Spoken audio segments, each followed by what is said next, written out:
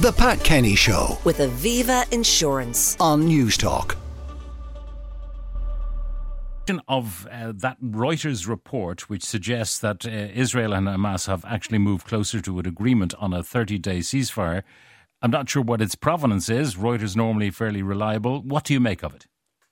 Well, there are a number of reports coming from different centres. I think the Reuters one is probably the biggest mainstream one. As you say, Reuters is a worldwide agency. It's usually pretty accurate. Most people assume that as far as Western agencies are concerned, AP and Reuters are the ones that you normally look to, and also the French one as well, AFP. So yes, I think it's probably accurate in terms of things happening. How far they've gone is a very different matter.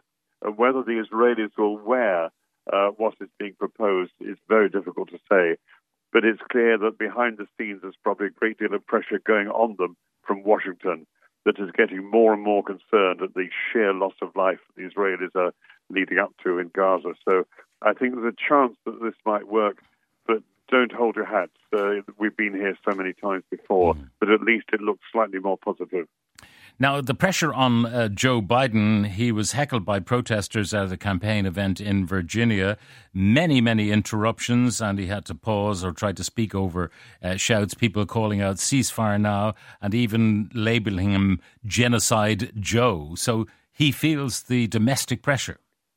He certainly does. And I mean, it's not just there. There's a lot of sort of media disinterest in what is happening in Britain as far as the mainstream media is going. But behind the scenes, there's a lot of anger and distrust. And it is not just among the Muslim minority. And it's particularly, I think, being received by the Labour Party, which so far has been very, very close to the government in its views. So, yes, I think it's certainly in the United States where it's becoming more and more significant. But this is repeated in quite a few other countries, including Britain, which is probably the only ally of the United States that has any say in this at the present time. And even that is not very much, but at least it's something. So, yes, Biden is under pretty heavy pressure at home, which is very difficult because basically Trump can always wash his hands of it as the election campaign gets going. Biden would like some sort of settlement. But this comes down, obviously, to what the Israelis are prepared to accept. And they have such bitter divisions within their government that it's almost impossible to predict. So that's where we are. It's the reality, I'm afraid. Now, Benjamin Netanyahu posted on X pictures of a visit he made to an IDF base, and he told cadets, "My main expectation is nothing less than total victory. There is no substitute for victory." So he would appear to be not for turning, and we know he has a huge self-interest here. If there's a 30-day pause, it could be 30 days where his enemies within would try to get rid of him. I think that's right. One has to factor this in. I mean, there are many different factors within Israeli society. Yes, there was huge horror and a real sort of undermining of self-confidence in Israel on 7th of October. One should never forget that. But we're dealing now with, 25,000 Palestinians killed already, and sort of 1,000 or more dying every week. That's the sum total of what those terrible Israeli losses were back on the 7th of October. So while within Israel there is still a fair bit of support for the government, its abject failure to get the hostages out suggests to many people that in fact Hamas is nowhere near being defeated. And most military analysts who are sort of can stand back from this just don't think it's possible to defeat an organization like Hamas in that sense, because it's much more of an idea, and the idea will remain. But as you say, I agree entirely with you, Pat. The point about this is that this is where Netanyahu comes up to the crunch, and he may well not survive this. Who takes over? Who can say? But I think that's one of the things that is making him absolutely determined to stay on. But in the final analysis, you can't defeat something like Hamas. And the Israeli doctrine of almost sort of damaging and punishing a large population, which is what is happening, simply won't work on this case. And one has to remember there's a huge amount of popular opinion across the Middle East, which is absolutely pro-Palestinian, in a way that many of the Middle East leaders themselves are rather worried about. because their own people are getting very cross about what's going on. Now, the military campaign, we were told that Khan Yunis, first of all, Gaza City, we were told, was the real headquarters, the nerve centre of Hamas activity. Then it moved to Khan Yunis and it's encircled. What's the significance of what the Israelis are saying there? I think they're looking in some ways for straws. It may well be that Hamas is suffering casualties, but a report from the CIA, which seems to fit in with what one is getting elsewhere, is that Hamas has not been crippled or anything like it. It's suffered big losses for sure. But you've got to remember two things. One, we're just mentioning, the hostages are still there and Hamas is still holding on to them. I think only maybe 2 or 3 hostages have been released as a result directly of the Israeli action. And of course, 3 of the early ones, they were actually killed by friendly fire. But the second thing is that we were under the impression, at least the IDF was saying, that the northern part of Gaza was solidly in IDF hands. And it clearly isn't, because there's still skirmishes and more almost on a daily basis. So Hamas still seems to have a long way to go. Is it possible, though, that the Hamas personnel can simply evaporate and mingle and merge with the ordinary male population in Gaza, that there would certainly be no appetite now for people to expose them and reveal them as Hamas after what the Israelis have done? No, I don't think they would. I'd agree with you. I mean, support for Hamas within Gaza may not be running very high now, but it is going up by leaps and bounds in the West Bank. And we tend to forget all the problems that the Israelis are facing there and the extent of the power that the IDF is using within the West Bank. You know, plenty of Palestinians, I'm afraid, being killed and wounded there. And that's just one factor in this. So overall, you have a very difficult position for the Palestinians, but basically the tactics that Netanyahu is going with cannot and will not work in the long term. They may appear to have a short-term advantage, but as you say, if need be, Hamas just merges back in with the population from whence it comes. Yeah, what are you going to do? And can re-emerge in time. Now, the UN Secretary-General, Antonio Guterres, said yesterday that the clear and repeated rejection of the two-state solution at the highest levels of the Israeli government is unacceptable. And he went on to talk about the threats of hepatitis A, dysentery, cholera, and the humanitarian catastrophe that is in Gaza.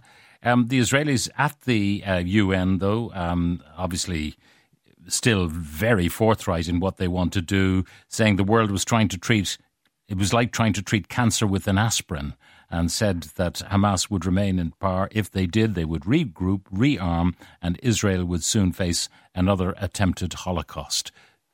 There is the risk of that, but of course the problem is that the only way around that is to address the underlying reasons why you have the problem in the first place.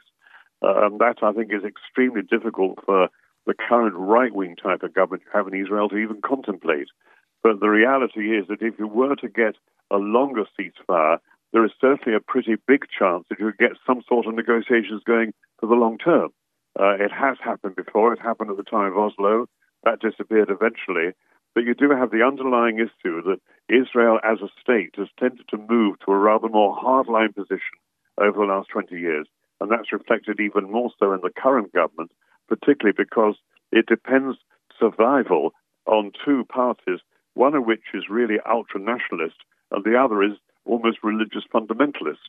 And these parties, although they do not have many seats, they do not have huge national support, they actually hold the levers of power for Netanyahu.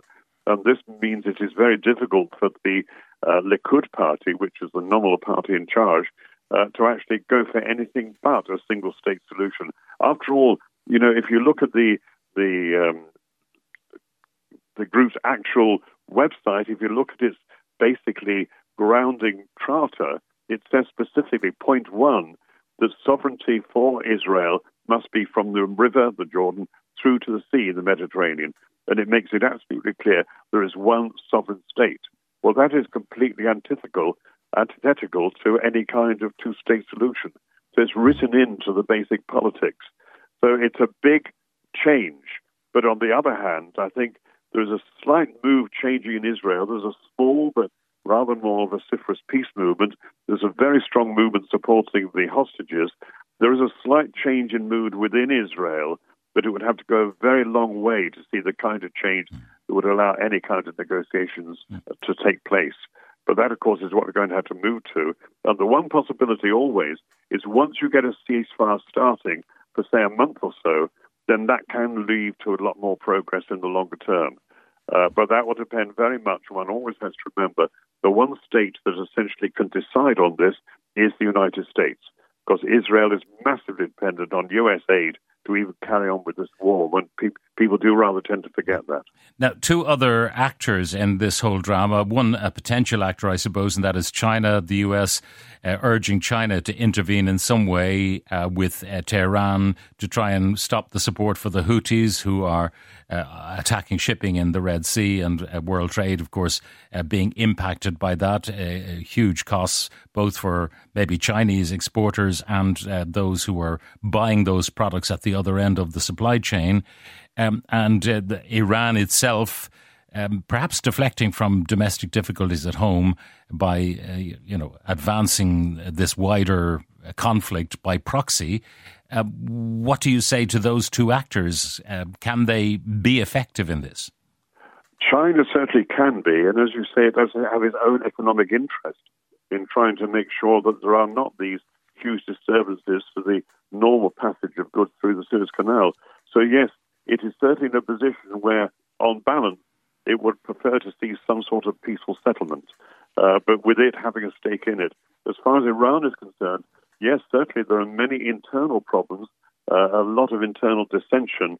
It is always good to have an external war or conflict or crisis to take people's attention away. But the reality also is that Iran is a major state, whatever we think of its policies, particularly on the religious side, and you're going to have to deal with it. It's a state of about 80 million people. The economy is not in good shape at all. It still suffers from the sanctions. It would be amenable to some sort of negotiated process. But at the same time, there is always the risk that if there was any kind of deal beginning to come through with Iran, and Iran was still able to expand on its nuclear side, at some stage the risk is that Israel would act directly against Iranian nuclear facilities. It's not on the cards at present, but it's something to remember, and one extra reason why you have to have, pretty skilled diplomacy to try and at least see an easier way out of this. That's not immediately visible, I'm afraid. Paul Rogers, Emeritus Professor of Peace Studies at Bradford University, thank you very much. The Pat Kenny Show. With Aviva Insurance. Weekdays at 9 a.m.